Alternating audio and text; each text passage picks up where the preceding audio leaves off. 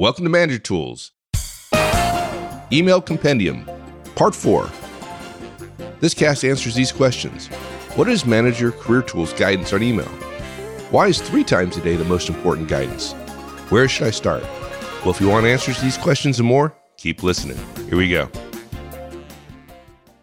Boasting an impressive employment rate of over 97%, Austin, Texas is ahead of the national average, and all indications point to future job growth. If you want help staying competitive in Austin's growing market, or have an eye towards moving into a management role, consider joining us July 9th and 10th. We'll be at the Sheraton Austin at the Capitol for our Effective Manager and Effective Communicator conferences. Register today at manager-tools.com/training. Let's talk a little bit about relationships. We tell people all the time the most important Career Tools cast is the one about building your network, not networking, not schmoozing, but building your network. And while email may not be a great place to create a relationship, it could be an okay place to create a relationship, but it's not a great place to create. That is to start, to begin a relationship. It can be a great way to maintain a relationship. So, because email is efficient, but it's not really effective, you have to be careful. You can't have a bunch of great friendships that are created and maintained just by email. And the problem with that is it's just not rich enough a medium for the necessary emotive connection to sustain relationships. Remember, all things are decaying all the time. I had somebody say the other day, even computer memory. They said, oh, no, computer memory doesn't decay. I said, gee, what about memory leaks? Oh, that's a special case. My computer's memory is never. I said, well, I would disagree. I used to use big 8-inch floppy disks, and then I used 3.5-inch floppy disks, and then I didn't have floppy disks anymore. Oh, well. Yeah, there's special types of RAM memory out there that have error correction protocols to account for that kind of stuff. So I see. That's good. You're certain that they will not decay or in any way be unavailable to us. They will be 100% readable and 100% quality in 100 years? You're killing me. Yeah, I know. Yeah, I just don't have a sense of humor. I'm not going to debate you public on this. I will shame you later when we're in private. Yes, exactly. Now, all that said, in addition, because relationships often bring conflict, you can't resolve conflict by email. Okay? If there's any chance that you're going to have conflict, if there appears to be disagreement or potential for conflict, and by conflict, I don't mean yelling and screaming, I just mean disagreement, you've got to change your mode of communication. Now, if you're doing an email string back and forth, and suddenly there's something that's urgent, you don't then send an email that's urgent. You send a text message or you make a phone call. Same thing applies to relationships and conflict. You're sending emails back and forth. The project is being managed across 3 time zones. Email is your weapon of choice for communication. And suddenly there's a conflict. You pick up the phone. I had somebody say to me once, well, no, if I'm getting email from somebody, I'm doing email throughout the day. If I'm getting email from somebody, I may not be able to call them. Why not? Oh, well, it may be a bad time zone thing. They're doing mail. They're awake. And the guy looked at me and said, oh, yeah, I hadn't thought about that. I said, just because email's asynchronous doesn't mean that if you're emailing back and forth nearly in real time, a la text messages with somebody, doesn't mean they're not awake. So if you get conflict, phone somebody. If you're in conflict and you send some emotion, some negative emotion to somebody else, remember something. In many cases, unless it's 10 o'clock in the morning and they sit right next to you, and even then to some degree, you can't be sure what mood that person is going to be in when they read your mail. If they've already had a bit of a bad day, yours may be the mail that puts them over the top. If somebody walks into your office and they seem to be having a down day, you don't immediately bark at them. And the reason you don't is you have contextual and situational awareness because you can see and hear them and you know that they're uncomfortable. And you know now's not the time to create new conflict or to dismiss them or be disrespectful to them because they're going to get frustrated at you and you're going to make things worse. You don't have that luxury with email. You don't know what's going on as much as you could about somebody's day-to-day moments if they are not close to you because you're doing things by email. And I assume we don't need to say that if you want to send emails back and forth to the person next to you, that's fine, but it's really inefficient. And I can't help you more broadly if you're not getting your work done because you're not having conversations. Email may be efficient, but as we've said before, it's not effective in terms of sustaining the relationships that will make a difference in your career. So be careful about using email for trying to create or doing anything other than maintaining relationships, and be very careful about attempting to solve conflict or disagreements through email. Now, that brings up the question, are there general concepts that email is for? And the answer is yes. Email's for operational information, status, clarification, and for the beauty, the efficiency of asynchronous communication. Now, of course, one of the problems with email is people weren't good communicators to begin with, and then we gave them a technique that would make them more efficient at being not good. So part of what we're asking you to do here is elevate your communication abilities, and hopefully that will affect other communication abilities as well. I'm in the middle of writing my book right now about effective hiring manager, and I tell people, we say it repeatedly in the book, if you're talking to someone who appears to have the skills you need for the job, but it is like pulling teeth to get it out of them, they don't answer your questions, they give you long-winded answers, you struggle to determine whether or not they answered your question or not, don't hire that person, because communication skills are hugely important in every job. Communication is the single most frequent thing anybody does at work on a day-to-day basis. And I don't care if he or she has the skills or not, those communication skills that are so frustrating in the interview will frustrate you if they come to work for you. Now, I know some of you would say, well, Mark, it's just the stress of the interview. You don't know that. What you have is a bunch of examples of really bad communication skills. Well, I don't want to ding him because, he's a good guy. Okay, go ahead and hire him, but just don't come crying to me when it doesn't work out. Email really is to make it easier to communicate data and facts and details, and in some cases, a lot of details efficiently, okay?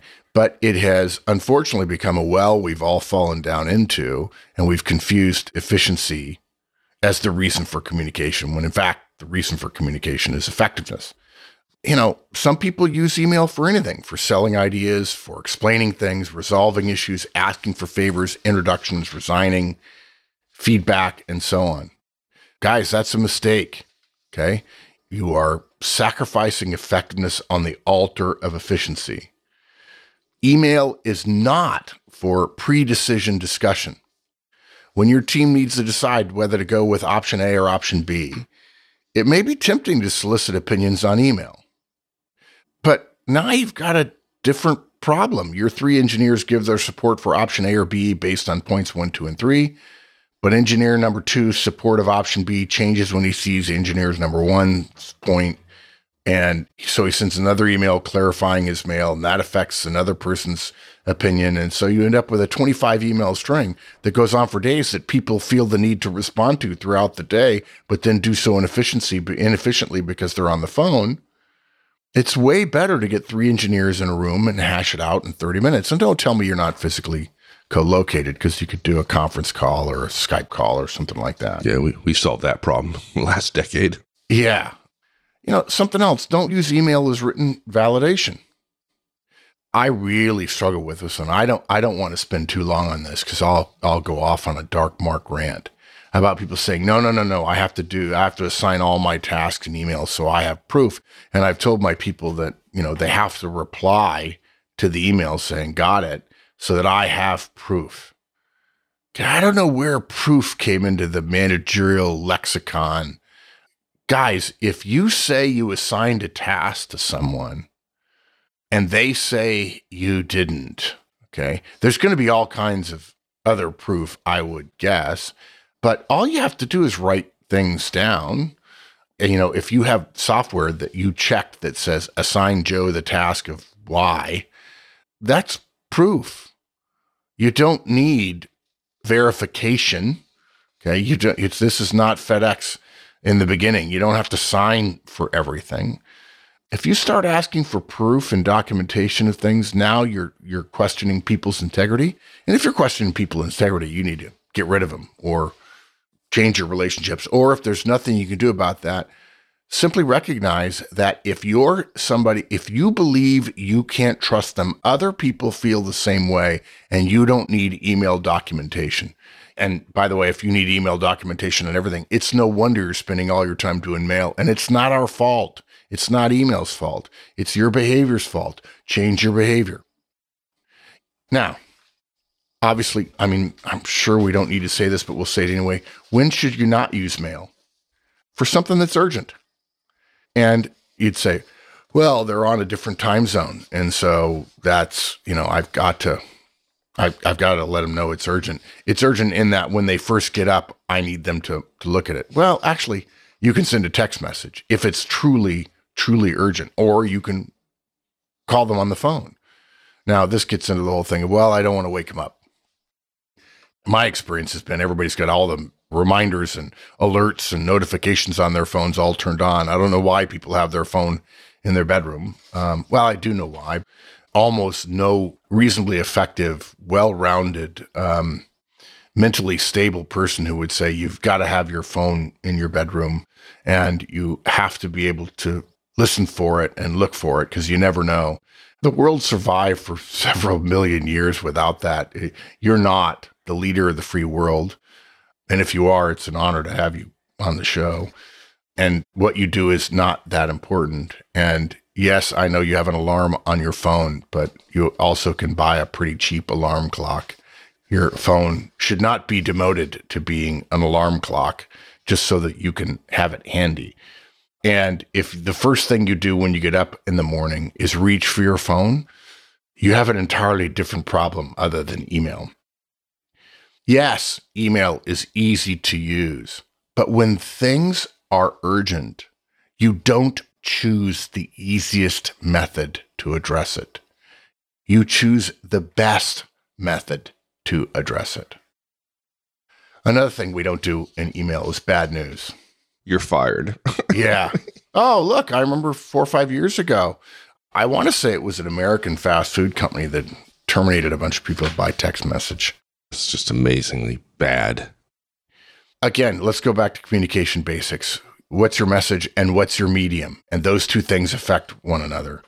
Why would we choose the most efficient medium in the world, email, to deliver the hardest message, right?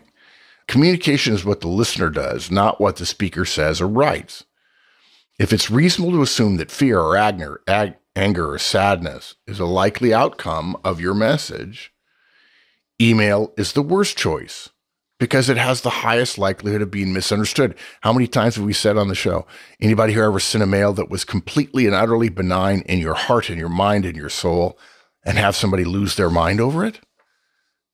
If you say something that has no negativity in it at all, face-to-face with someone whom you know, there's no way they're going to draw a terribly negative conclusion from it. But email, it happens all the time.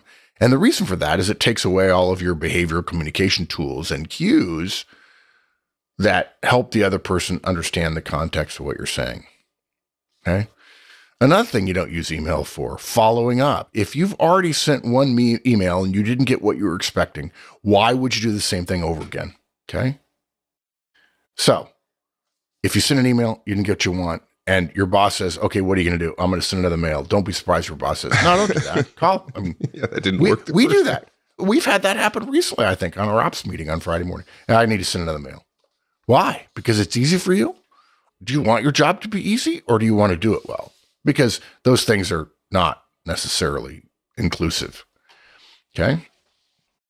If somebody has said they will do something, and they said verbally, I mentioned this earlier after a fashion, but I'm going to say it differently because it's a reason not to use it. It's one of the places you don't use mail. If somebody has said, yes, I'll do something, how dare you send a mail saying, hey, I need that in writing, or hey, I'm just verifying that you agreed to do this on this date by this time.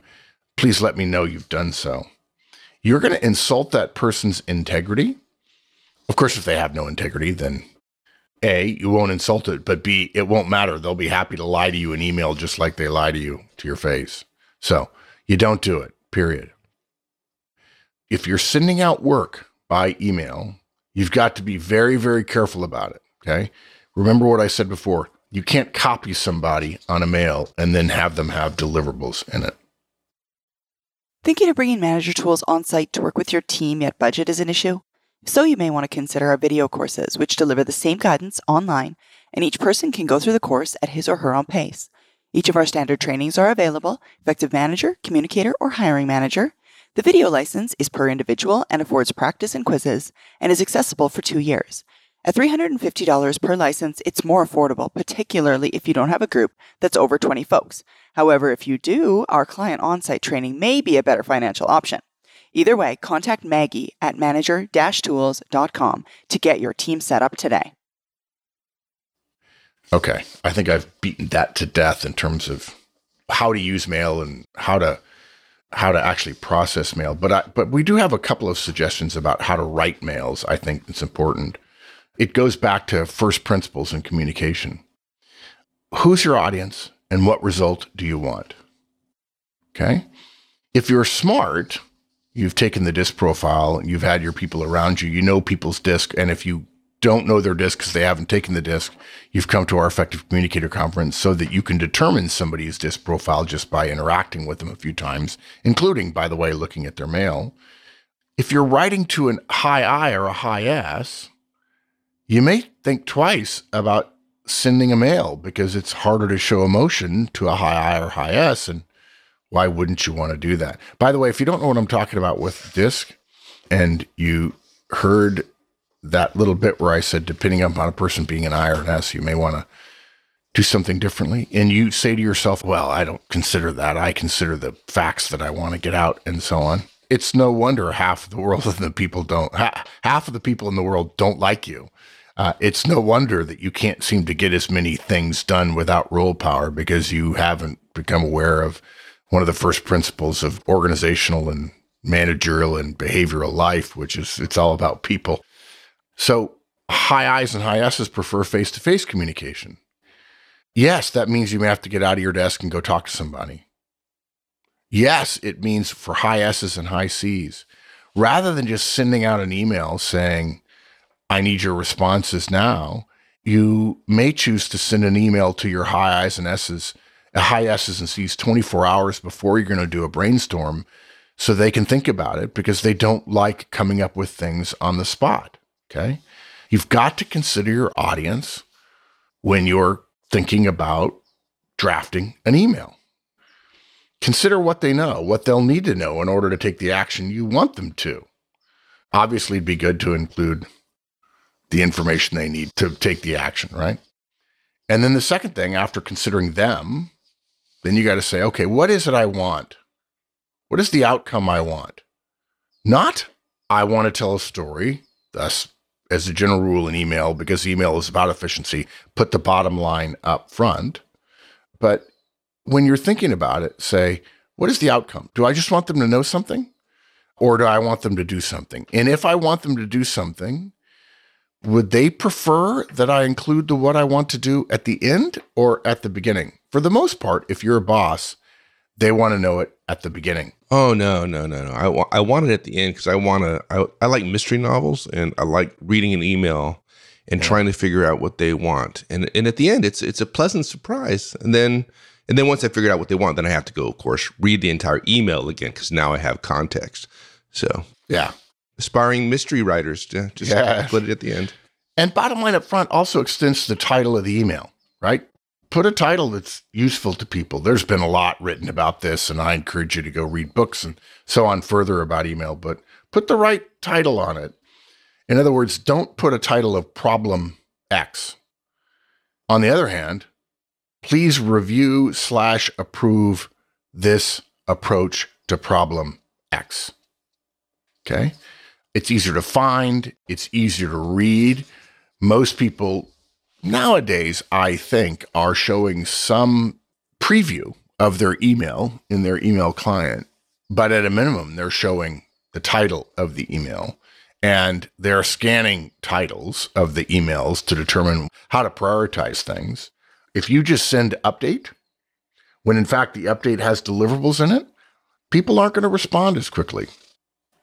By the way, because email drains a good bit of the contextual emotional life out of the conversations, quote unquote, that you're having with people over email, we encourage you, even with some of the high D's and high C's, but especially with the high I's and S's, is attempt to inject some more emotion back into the conversation, as opposed to creating a dry and lifeless white paper. More please, more thank you, more nice, more emotive words generally will help you get more done in email. We've talked about this rule for years on the show. Don't send an email that's from your boss to you.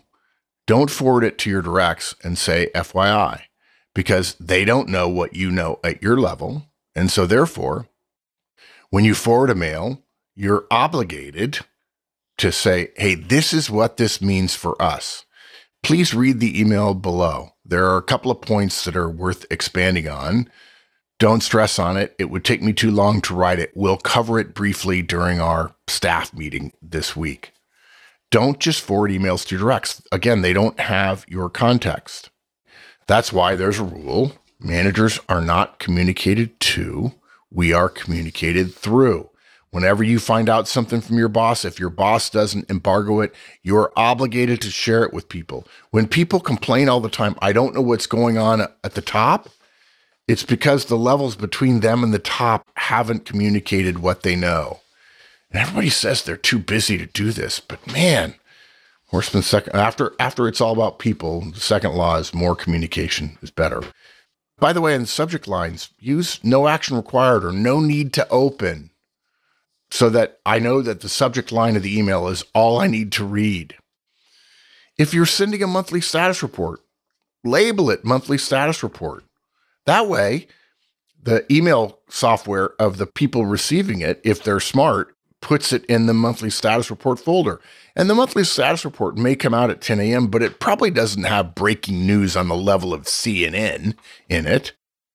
And probably many of the people who are getting it provided input to it, and so know roughly, and worked on it for the previous month, so they know roughly what it is. So they're probably not going to look at it till the end of the day. So make it easier for their email client to notify that that's the monthly status report. And then other emails about the monthly status report, which is essentially about work that's already done, it would be good to put those in the same folder with the same priority and urgency as the originating document.